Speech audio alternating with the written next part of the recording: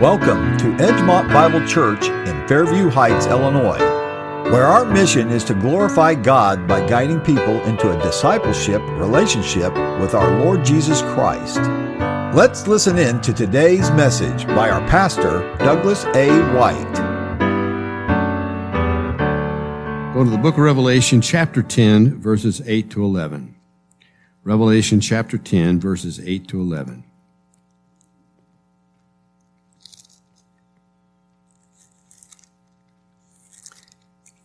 Here, John, the apostle, has been seeing some things that no human being has ever seen before.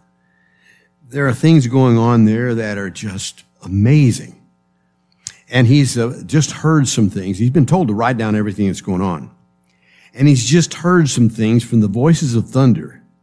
And he starts to write that down, and the Lord says, do not write that down. The people on earth cannot hear that one. That's just a heavenly thing. But then he turns to him, and with verse 8, he says this, Then the voice which I heard from heaven spoke to me again and said, Go, take the little book which is open in the hand of the angel who stands on the sea and on the earth. So I went to the angel, and I said to him, Give me the little book. And he said to me, Take it and eat it. It will make your stomach bitter, but it will be sweet as honey in your mouth. Then I took the little book out of the angel's hand, and I ate it. And it was as sweet as honey in my mouth. But when I had eaten it, my stomach became bitter, and he said to me, You must prophesy again about many peoples, nations, tongues, and kings. I've called this message today Bittersweet. And I've called it that because it has the gospel, and oftentimes the word of the Lord is bittersweet. It has some very sweet part to it, but there's a part of it that's bitter. And what I want to do this morning is look at those two things together. The bittersweetness of John the Gospel, John the Baptist's message, the bittersweetness of the gospel, and the bittersweetness of all that we're living as we try to follow the Lord Jesus Christ. All right. But let's stand together as we read. We're going to be reading from Matthew, chapter 3, verses 7 to 12. So if you'd stand with me, please, Matthew 3, 7 to 12. But when he saw many of the Pharisees and Sadducees coming to his baptism, he said to them, Brood of vipers, who warned you to flee from the wrath to come?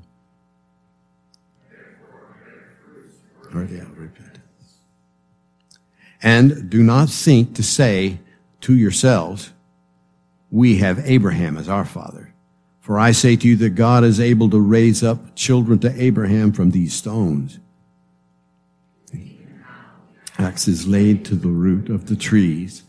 Therefore, every tree which does not bear good fruit is cut down and thrown into the fire. And I indeed baptize you with water unto repentance, but he who is coming after me is mightier than I, whose sandals I am not worthy to carry, and he will baptize you with the Holy Spirit and fire. This winnowing fan is in his hand, and he will thoroughly clean out his threshing floor and gather his wheat into the barn, but he will burn up the chaff with the unquenchable fire. All right, God bless you. You can be seated one more time. Then maybe we can stand and do some jumping jacks. All right. Let's look to the Lord. Father, thank you so much for the gift of fellowship, the gift of community, the gift of bringing us all together. Thank you for the Word of God. We ask just now in this precious Word of God that you'll open our hearts to it. You've told us that we could pray that our hearts would be open. We know that this stuff we're looking at is information and words, but we know also that you've said it can't be understood apart from the Holy Spirit. So we ask in the name of Jesus that you would open our hearts. Please grant to us a good understanding, that we make good application of what we learn, and we live our lives pleasing to you. Thank you for what you're going to do there. Father, we lift up the brothers and sisters you've given us the opportunity to pray for today.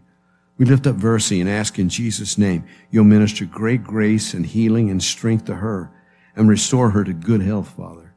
And to that end, I'm going to thank you and praise you. I do pray, Father, that you will minister to each of our brothers and sisters who are going through some real struggles right now. Some are going through financial struggles. Some are going through relational troubles.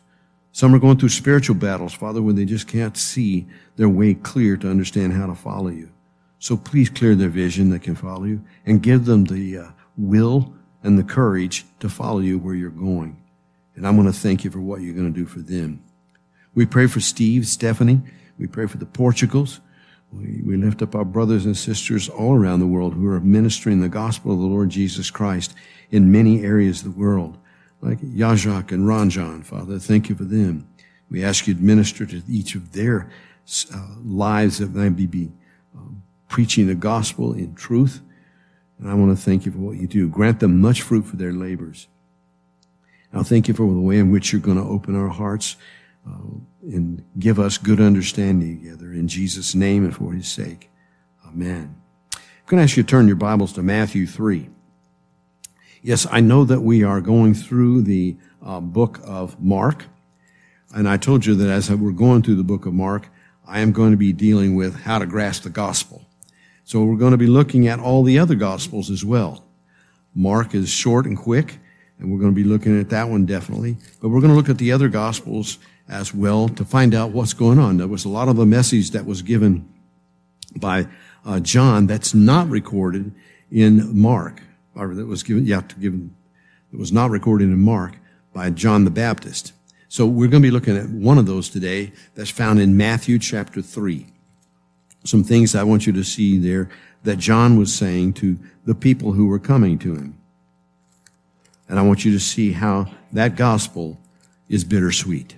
All right? Just as that little book that John tasted and took into his mouth was good and sweet, and then turned bitter in his stomach, so is the gospel itself. Because the gospel that tells you you can have everlasting life says that to refuse the gospel is to have the condemnation of God. Same gospel. Same gospel. It's got a bitter part to it. It's got a sweet part. So if you would, I want you to listen to John as he begins to tell people about the bittersweetness of the gospel there. First of all, John's message to people who think they're all right. You know, there's a lot of people who think they're all right. The Pharisees were a group of people who thought they were all right. The Sadducees were a group of people who thought they were all right. They were the ones teaching everybody else. And obviously your teacher knows more than you do, so he must be the right one. And if you still got to learn from him, then you must be the wrong one. And they were seeing that all the wrong ones were going to see John. Curious to know what John was doing, they followed and they went out to where John was. And when they got there, John had some scathing words to say to them. Listen here, these were people who were happy with their discussion groups, but missing the point. They would get together to have great talk. They'd talk about the Bible. They would talk about, well, how should we apply this and how should we do this? Matter of fact, they were coming to the point, they were making study Bibles that were bigger than anything that anyone had ever seen. It had the text in a little portion right in the center of it, and then all around the columns were all the footnotes they were taking. These were the things they were teaching. These things came to be known as the traditions of the elders. This is what told them that you can only take 39 steps on a Sabbath day's journey. This is the one that tell them how often you have to wash your hands. And the fact you have to pour the water, you can't dip your hand in the water, because you dip your hand in the water, you're getting the dirty water on you. So you've got to pour it so that you can pour the water out someplace. They were taking the good word that God had given to them and redefining it so much, and they were having a great time with it. They thought, man, we're having these great discussions here. Everybody wants to come to just watch us have our discussions because they know that we're way beyond where they are. Great rabbis came from that group.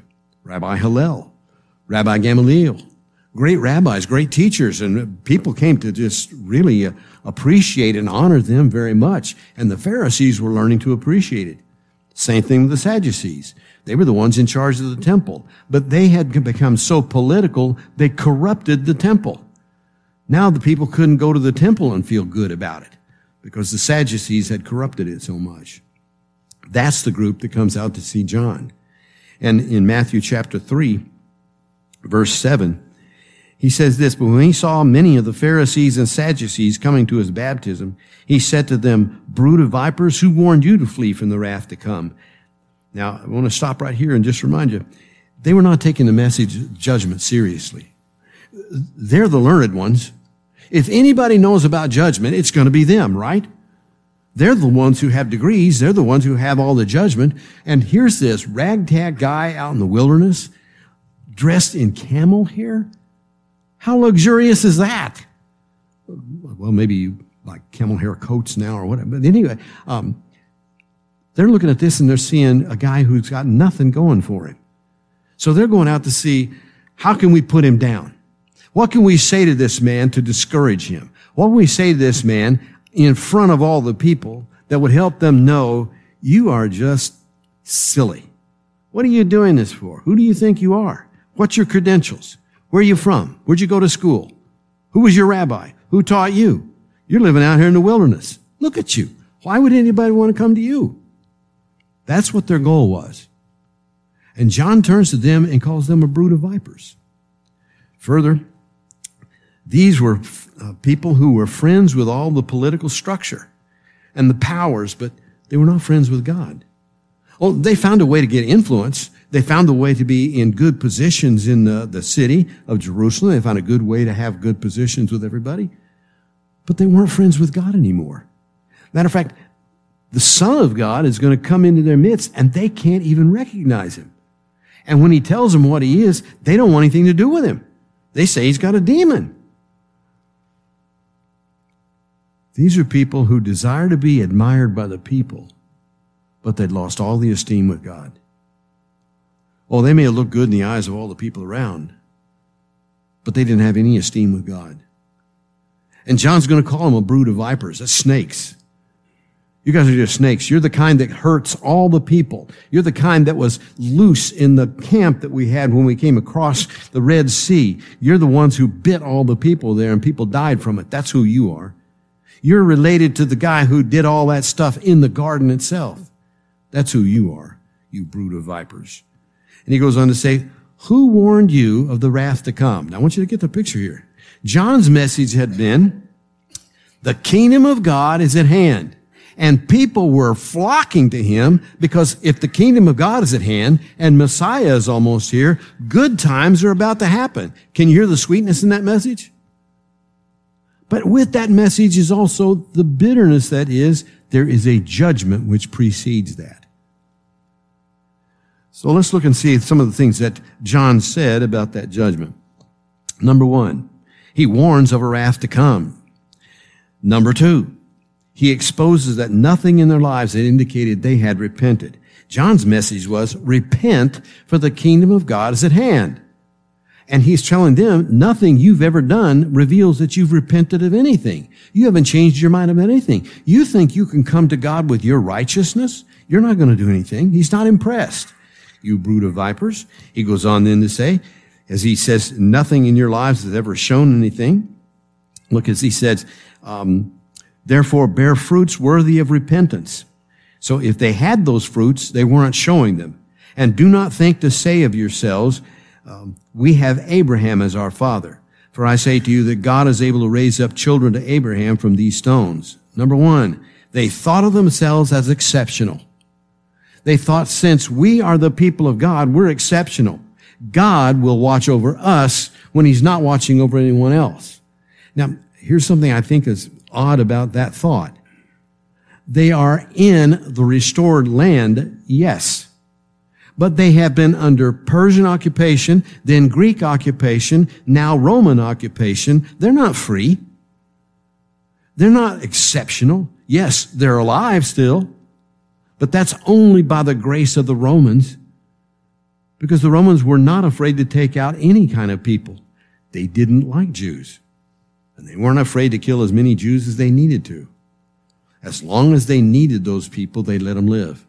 But when they didn't need them anymore, they're gone. So for them to think that they're in some sort of exceptional position was a wrong thought. They thought just because we're children of Abraham, God's going to be watching over us. Not so. All right, so he's exposed to that. But I want you to keep your finger right here a minute. Go with me to Luke chapter 3. Luke chapter 3. Because Luke shares with us even more.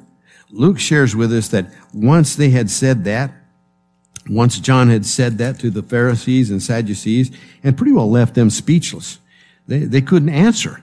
They had nothing they could say to him about what had gone on, about what he had said to them. Let's pick up in verse 10 of Luke 3. Since after they had heard this thing that was said to the Pharisees, after all, the Pharisees and Sadducees are the teachers. They're the ones who are the leaders in all. And John just called those leaders a brood of vipers. So if the leaders are a brood of vipers, what are we? So now they're turning and they're saying this, verse 10. So the people ask him, saying, what shall we do then? He answered and said to them, he who has 2 tunics, let him give to him who has none. He who has food, let him do likewise. So what's he doing? He's telling them, did I just go off? Sound like I'm not on anymore. All right. He is bringing them back to the law. The law said, love your neighbor as yourself. John is bringing them back to Micah 6 that said, the Lord has shown you, O man, what is good and what he expects of you, but to do justly, to love mercy, and to walk humbly with your God. So here, these teachers who are breaking all the law down into tiny little steps about how many steps you can take, how big a fire you can make, whether you can make a fire or not, how you have to tie your shoes, how you have to wash your hands, how you have to do, getting it down to little tiny details. By the details, they had overlooked the big stuff. They had forgot about justice. They had forgot about mercy. They had forgot about walking humbly with their God. So all the people there are saying, well, what do we do? And he's telling them how to walk humbly with your God. So if you got 2 coats, give one. To somebody who has none. He who has food, let him do likewise. Listen, that's just right back to Isaiah 58. Isaiah 58, the Lord said, what is the fast that I desire? It's not that you just go around looking bad all day, that you don't eat food. That's not what I'm looking for. I'm saying, if you are not going to eat food, give it to somebody else. Give it to the poor guy. Dress up the guy who's not got any clothes. That's what I want from you. I want mercy. I want justice. I want kindness shown. I want you to walk humbly before me. So that's what John's bringing it back to. Why is that so important? Because Malachi had already said that when this forerunner comes, he will turn the hearts of the fathers and the children back to the law.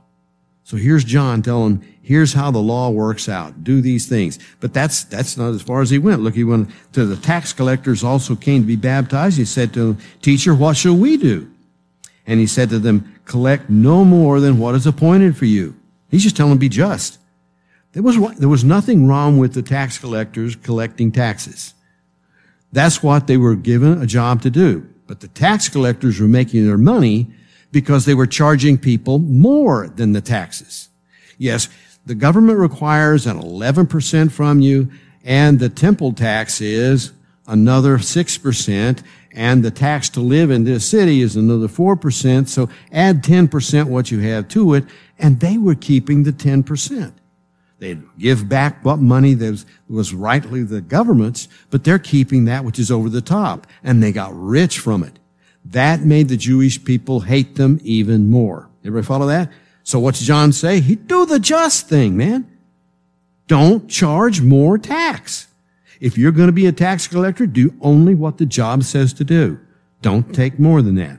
Go on further. Likewise, verse 14 says, the soldiers asked him, saying, what shall we do?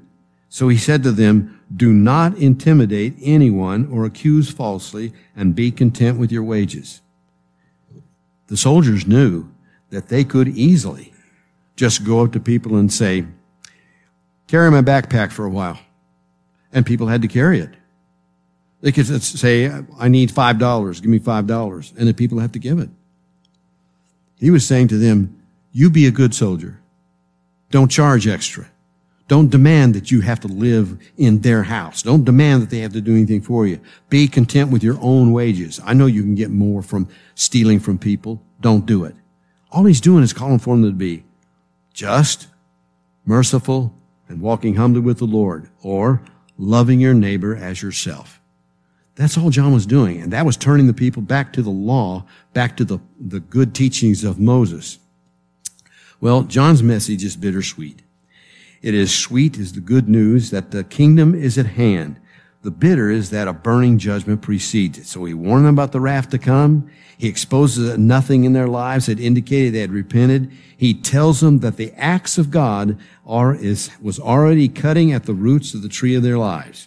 Let's look back in chapter 3 of Matthew. And let's pick up then at verse 10. He says, even now the axe is laid to the root of the trees. Therefore, every tree which does not bear good fruit is cut down and thrown into the fire. You know, John and Jesus both used those illustrations, did they not? John is going to use this illustration about the axe being laid to a tree and cutting down it because it's not bearing good fruit. Jesus was saying before, there are people who you judge a fruit by its trees, or a tree by its fruits. Yeah, brother. Oh, here's a nice apple tree. Looks like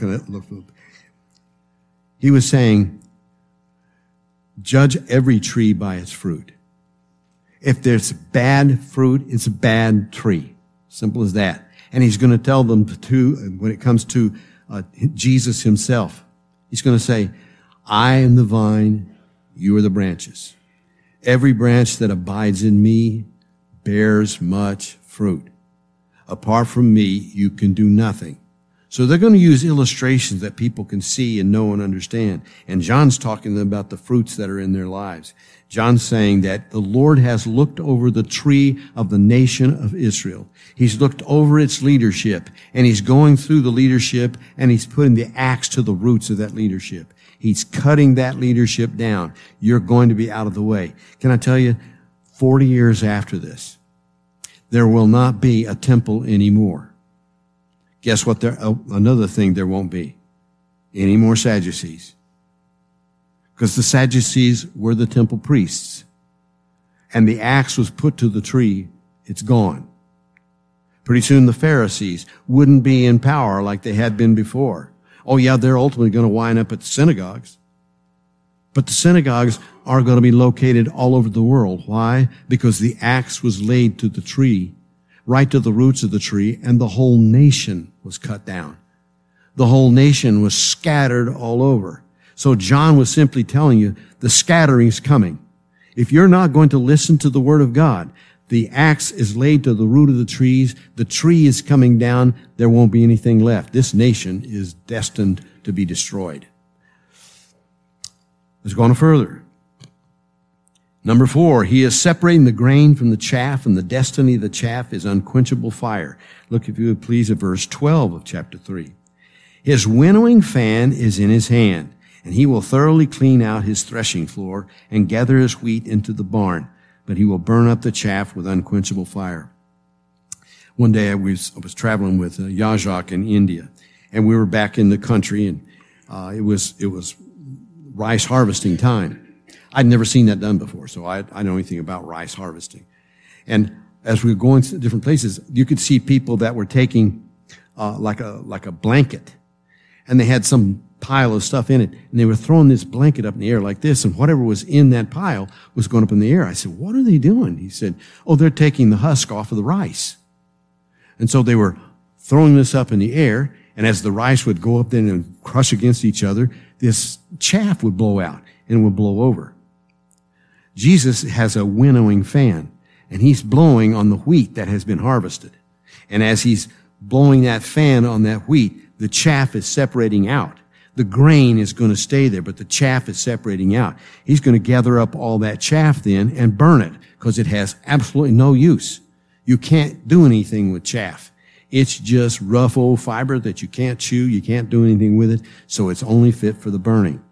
He is saying that these guys who think they are so smart, who think they are all right, are nothing but chaff on the good stuff. He's separating now the chaff away from the good grain. The people who are actually believers were being separated out from the people who were not. It all looks like they were one and the same. When you see them just first picked, it all looks like it's all one thing. But that husk has got to come off that rice before you can eat the rice. So that's what he was getting ready to do with them. That's what he's saying is happening. An unquenchable fire is what waits that. Going on further. Number 5, Messiah is coming, indeed is here, who will baptize with the Holy Spirit as promised by the new covenant and the prophet Joel. Matthew 3:11. So looking at verse 11 there, he says this. Indeed, I baptize you with water unto repentance, but he who is coming after me is mightier than I, whose sandals I'm not worthy to carry. He will baptize you with Holy Spirit and fire. And I realize some of your Bibles may not say the fire, may not have the and fire. That's because in some manuscripts it's not found. But at least in many, it's already found, so the New King James included in it. I don't know what other versions we have out there, but it's included in. This is a reminder of what's going to take place, that the Holy Spirit, according to the prophet Joel, according to Ezekiel as it relates to the new covenant, according to Jeremiah as it relates to the new covenant, there is coming a day which God is going to put his Spirit into people. That's going to be different. He's taking out their old heart and he's putting a new heart in them. He's taking out the old spirit and he's putting a new spirit, his own Spirit, in them. And he's saying this Messiah that's coming, who is here now. I haven't seen him yet, but I know he's here now. He is coming to baptize you with that Holy Spirit, and you will have that Holy Spirit with you for all the rest of your lives in here and eternity. So he's saying that he's coming. Therefore, they must prepare the way of the Lord, repent, for his kingdom is coming now. That's the sweetness. There is that bitter that's in it, that if you are going to reject it, unquenchable fire waits you. It's only because you've given your life over to something other than Almighty God. You've thought you were all right. You're not all right. You're never going to be all right unless you turn to the Lord Jesus Christ and be saved. Let me go on a step further. John's message was only partly fulfilled. Did Messiah come? Yes, as we're going to see next week, Messiah is baptized by John. Yes, Messiah did come, and he's here. Did Messiah baptize with the Holy Spirit? Yes, on Pentecost, he baptized with the Holy Spirit. Did the kingdom come? No. No, it did not. So let's go look at page 2, and let's see if we can discover why that's what took place. Page 2. John's message today, Elijah will still come. I'd like you to turn your Bibles while you're still in the book of Matthew to Matthew chapter 11. Matthew chapter 11, just a few pages over.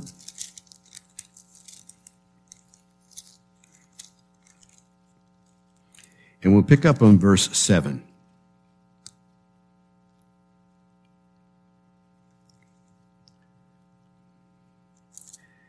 John at this point has been arrested. The people have turned. They didn't trust John's message. Herod's had him arrested. Herod is ultimately going to kill him, going to take his life. So John's life is in essence over right now. In verse 7, they're asking Jesus about John. And as they departed, verse 7 says, Jesus began to say to the multitudes concerning John, what did you go out into the wilderness to see? A reed shaken by the wind? When you went out to the wilderness and you got baptized, what did you think you were going to see out there? A great king? Do you think you were going to see somebody big and important? You went out, what'd you find? A man dressed in camel hair and eating locusts and honey. Yet he had a powerful message. All right? Let me go on further with you. But what did you go out to see? A man clothed in soft garments? Indeed, those who wear soft clothing are in kings' houses.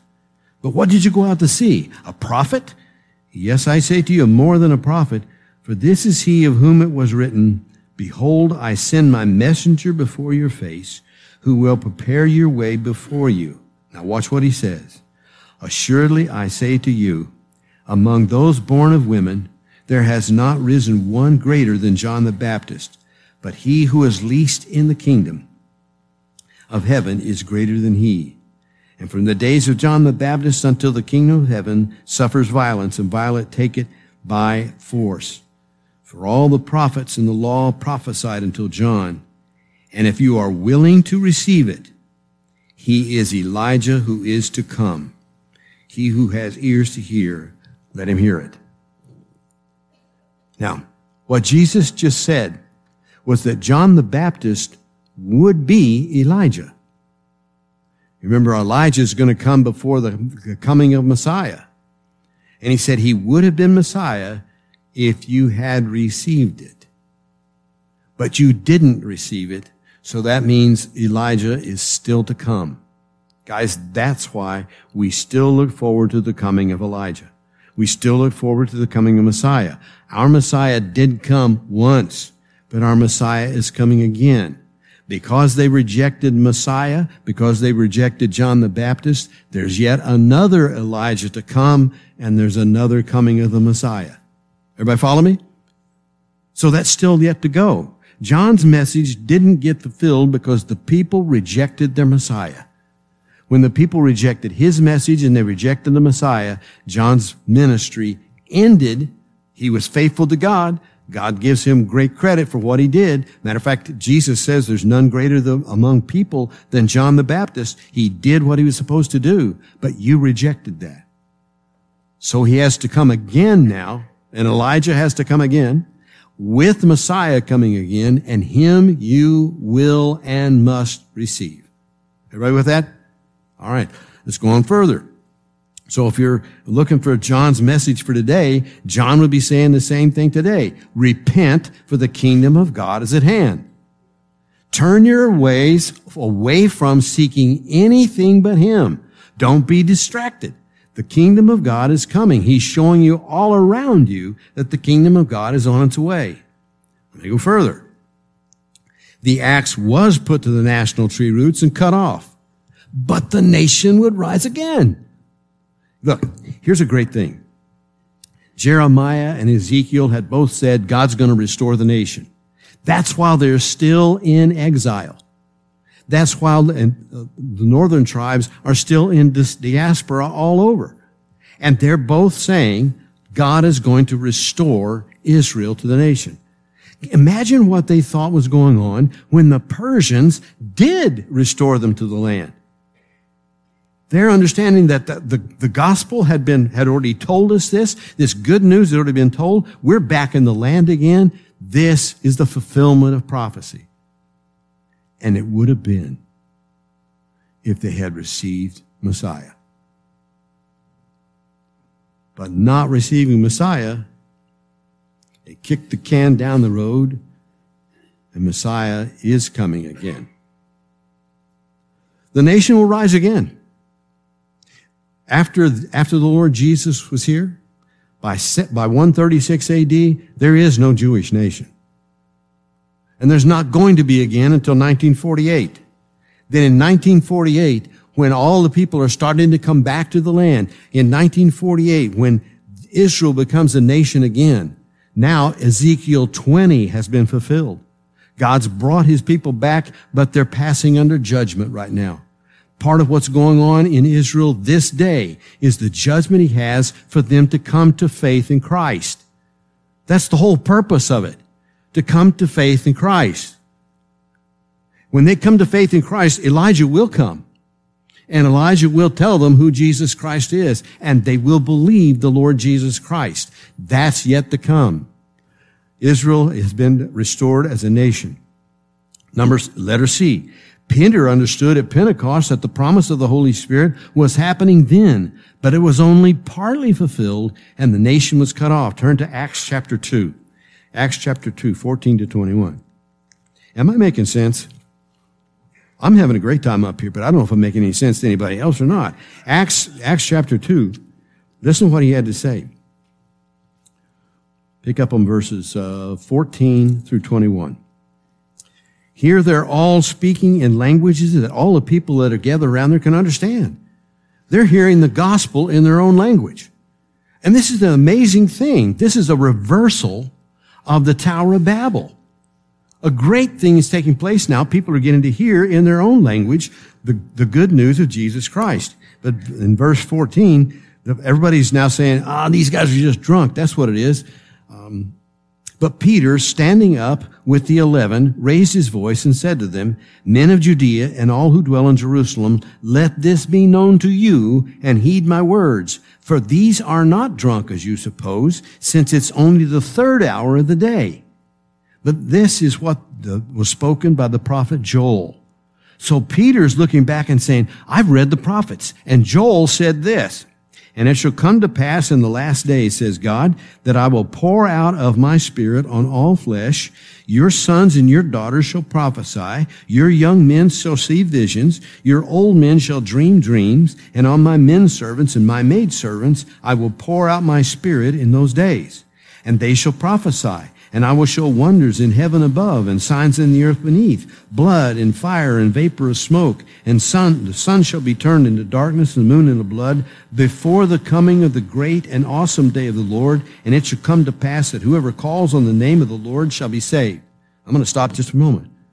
Peter understands that this phenomena that's going on with them all being able to speak in all these different languages, was the outpouring of the Holy Spirit. He understood this is what the prophet Joel said. However, with their sons and daughters prophesying, with all those things happening just like he said it was going to, the sun did not darken. The moon was not turned to blood. And the great and terrible day of the Lord did not come. I'm sure they probably thought it had when the temple was destroyed. But that wasn't the end. So let me get the picture for you. Elijah's supposed to come. John comes. He's in the spirit of Elijah. He's that forerunner. Messiah comes. They reject both John and Messiah, so it doesn't get fulfilled.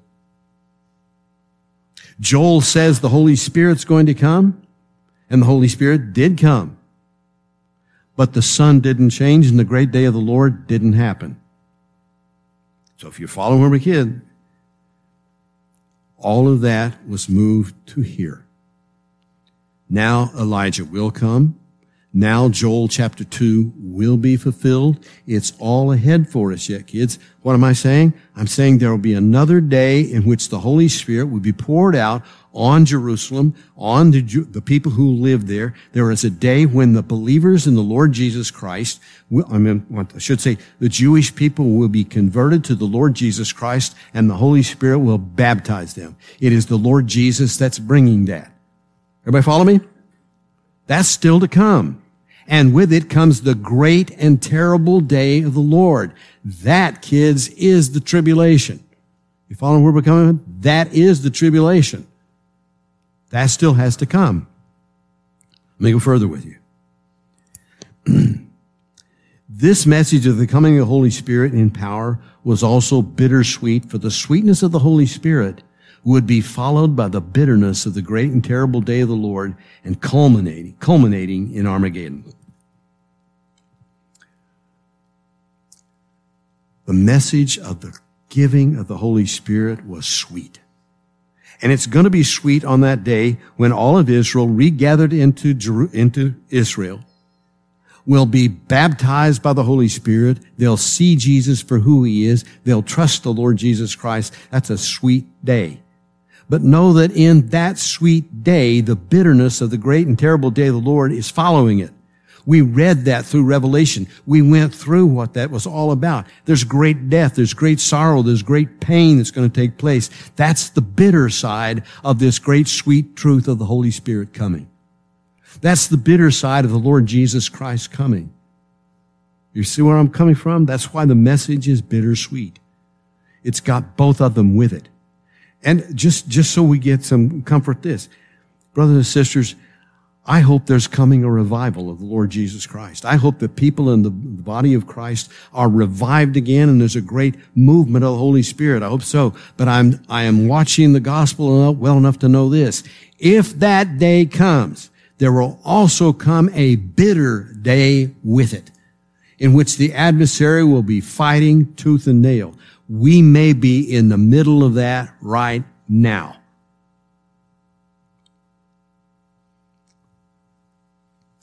Another step further.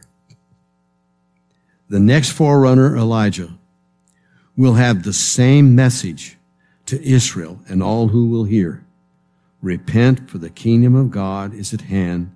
Messiah is coming. What are they going to have to repent of? The Jewish people are going to have to repent of not believing Messiah for all those years. They'll have to repent and trust Christ. And the scriptures tell us they do. Hallelujah. It'll be the same message.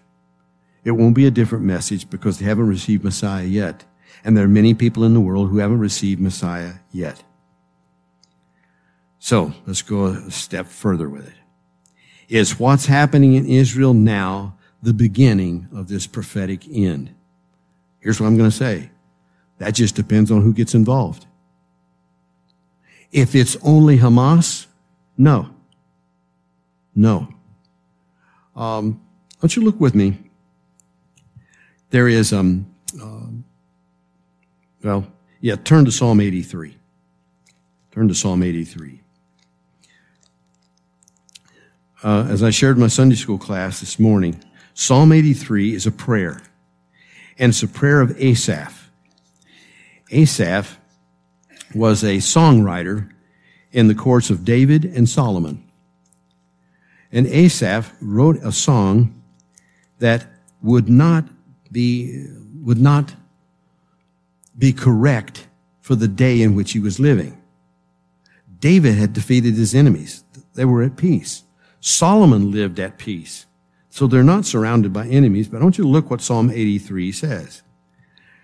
Do not keep silent, O God. Do not hold your peace, and do not be still, O God. For behold, your enemies make a tumult, and those who hate you have lifted up their head. They have taken crafty counsel against your people, and consulted together against your sheltered ones. They have said, come, and let us cut them off from being a nation. Look, this prayer could only happen if Israel was a nation. You follow what I'm saying? This could not have happened in 1563. This could not have happened in 1099. This has to happen at a time in which Israel is a nation. Could it have happened in David's day? Yes, because Israel was a nation. Could it have happened in Solomon's day? Yes, they were still a nation. Could it have happened in some of the prophets' day? Not any longer, because they'd already been stopped as a nation. Could it have happened in Jesus' day? Yes, it could have, because they were a nation again. Under occupation, but still a nation. Then after that, they're not a nation anymore.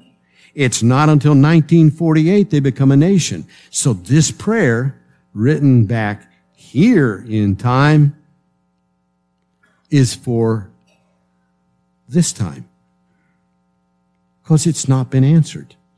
Let me look a little further with you here.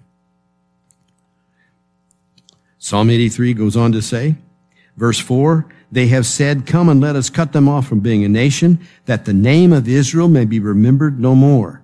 Kids, I'm going to share with you Hamas as a political institution. Hamas as a political government has as its number one platform the complete annihilation and destruction of Israel. And they are in alignment with Iran, who has the complete destruction of Israel in their mind. They are aligned with Hezbollah, that's in the north, for the complete destruction of Israel. No more a nation. That is exactly what they're all after. And they are in a confederacy together to do that. Let me go further. For they have consulted together with one consent. They form a confederacy against you. The tents of Edom and the Ishmaelites, Moab and the Hagrites, Gebal, Ammon, and Amalek, Philistia with the inhabitants of Tyre, Assyria who has joined with them, they have helped the children of Lot. All right, let's get a picture of who we're talking about. Edom, that's to the south of Israel. That's the land just between Saudi Arabia and Israel. That's Edom. The Ishmaelites, that's Saudi Arabia. Above that, Moab and Ammon are all along the Jordan River. That's the east bank of the Jordan River. That's Moab and Ammon, the children of Lot. Moab was the incestuous son, and Ammon was an incestuous son of his daughters. So that's the children of Lot. When you're looking at the Hagarites, that's the Egyptian group. So it's everybody that deals with the borders of Israel. It's going to Tyre. Tyre is in Lebanon. Assyria. Assyria is the northern part, or I should say Syria and Iraq. That's their combined. They're ones that have a border with Israel. Everybody with me? This is not Ezekiel 38 and 39. So if you're asking me, and you're not, but if you were asking me, is this a fulfillment of Ezekiel 38 and 39? No, it absolutely is not. Why? Israel is not dwelling safely, and Ezekiel 38 requires that they be in unwalled villages, dwelling securely. This is not Ezekiel 38 and 39. But it may very well be Psalm 83. Let me go on further. He says, deal with them as with Midian, as with Sisera and Jabin at the brook Kishon, who perished at Endor, who became as refuge on the earth. Make their nobles like Oreb and like Zeb, yes, all their princes like Zebah and Zalmunna, who said, let us take for ourselves the pastures of God for a possession. Oh my God, make them like whirling dust, like the chaff before the wind, as the fire burns the wood, as the flame sets the mountains on fire. So pursue them with your tempest and frighten them with your storm. Fill their faces with shame. Look what the goal is, till they may seek your name, O Lord.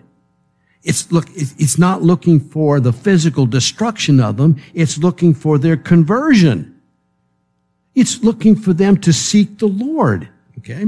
Go on further. Let them be confounded and dismayed forever. Yes, let them be put to shame and perish, that they may know that you, whose name alone is the Lord, are the most high over all the earth. That is the conversion. So all those nations that are on the border of Israel right now, they're asking in this prayer, make them all like you did with Midian. You destroyed all their leadership. You got their leadership out of the way. Now that the leadership is out of the way, let them know that you are the one that's most high. Let them know that you are the one true God. Now, take your Bibles and turn them to Zephaniah. Yep, Zephaniah.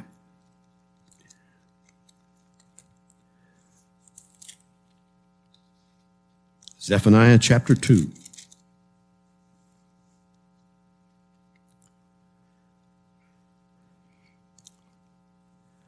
Malachi is the last book. It's Malachi, then Zechariah, then Habakkuk, and Zephaniah. Zephaniah 2:1. Gather yourselves together. Yes, gather together, O undesirable nation, before the decree is issued or the day passes like chaff, before the Lord's fierce anger comes upon you, before the day of the Lord's anger comes upon you. Seek the Lord, all you meek of the earth, who have upheld his justice. Seek righteousness, seek humility. You hear the message of John in that? That's the same message John the Baptist is having. Let's go on further. It may be that you will be hidden in the day of the Lord's anger. For Gaza shall be forgotten, and forsaken, and Ashkelon desolate. They shall drive out Ashdod at noonday, and Ekron shall be uprooted. Woe to the inhabitants of the seacoast, the nation of the Cherethites. The word of the Lord is against you, O Canaan, land of the Philistines. By the way, the word Palestine is the Latinized form that the Romans gave to Israel. It's the same word as Philistine. It's just the Latinized word Philistine turns to Palestine. You say, why'd the Romans do that?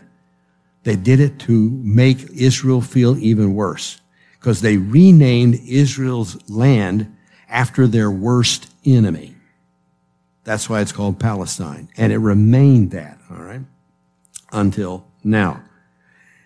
The seacoast shall be pastures, with shelters for shepherds and folds for flocks. The coast shall be for a remnant of the house of Judah. They shall feed their flocks there. In the houses of Ashkelon they shall lie down at evening, for the Lord their God will intervene for them and return their captives. Wow. I don't know when this is for, but I do know this. That is a prophecy regarding the very place that the war is going on today. That is a prophecy that may be working with Psalm 83. I don't know that. But I certainly would say, I would like to say, whoever else joins in this battle will determine what prophecy this is. It may be nothing more than retaliatory. It may be nothing more than Hamas being destroyed. But we don't know that. And I sure don't want to say this is Psalm 83 because I don't know that. But I can say for sure it's sure not Ezekiel 38 and 39. All right? Fair enough? So what shall we do? Repent, for the kingdom of heaven is at hand. Still the same message. And make application of every part of be merciful, love justice, and walk humbly with your God. Love your neighbor as yourself. Let us, brothers and sisters, love each other more than we ever did before. Let us encourage each other to get way past the trivia of everyday living, to the mundanity of everything that goes on, and let us turn to real affection for the things above, not on things on earth. Father, thank you so much for the Lord Jesus Christ. Thank you so much for the truth of the gospel. We ask in the name of Jesus that you'll open our hearts to the great truth and help us to be a people given over wholeheartedly and solidly to the gospel of Jesus Christ and its dissemination all over the world, Father. Thank you for what you're going to do. I ask your blessing to rest upon all these people who have heard this message this day. In Christ's name and for his sake.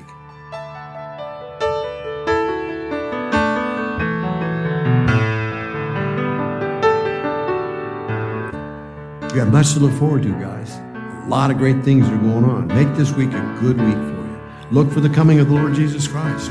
Look for what all goes on. Keep your eyes open. Keep praying. Keep trusting. Love each other more than you ever have before. In Christ's name. Father, thank you so much for the Lord Jesus Christ. Thank you for the beauty of the gospel, but thank you also for its bittersweetness. We know, Father, that because it's bittersweet, we're willing to accept the bitter and the sweet, without even knowing what that means, because we know you. We know you're the one who is the author of the whole gospel, and you will do that which is pleasing in your sight. We thank you for what you're going to do. Dismiss us with your grace and peace just now, for Christ's sake. Amen. We hope God has encouraged you with today's message by Pastor White. Thank you for joining us at the Edgemont Bible Church. We'd love to have you visit us if you're ever in the area. For directions, more information, or to support the ministry of Edgemont Bible Church, please go to our website at edgemontbiblechurch.org.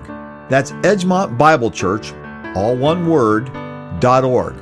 You can also follow us on Facebook at Edgemont Bible Church, where the Sunday morning message is broadcast live.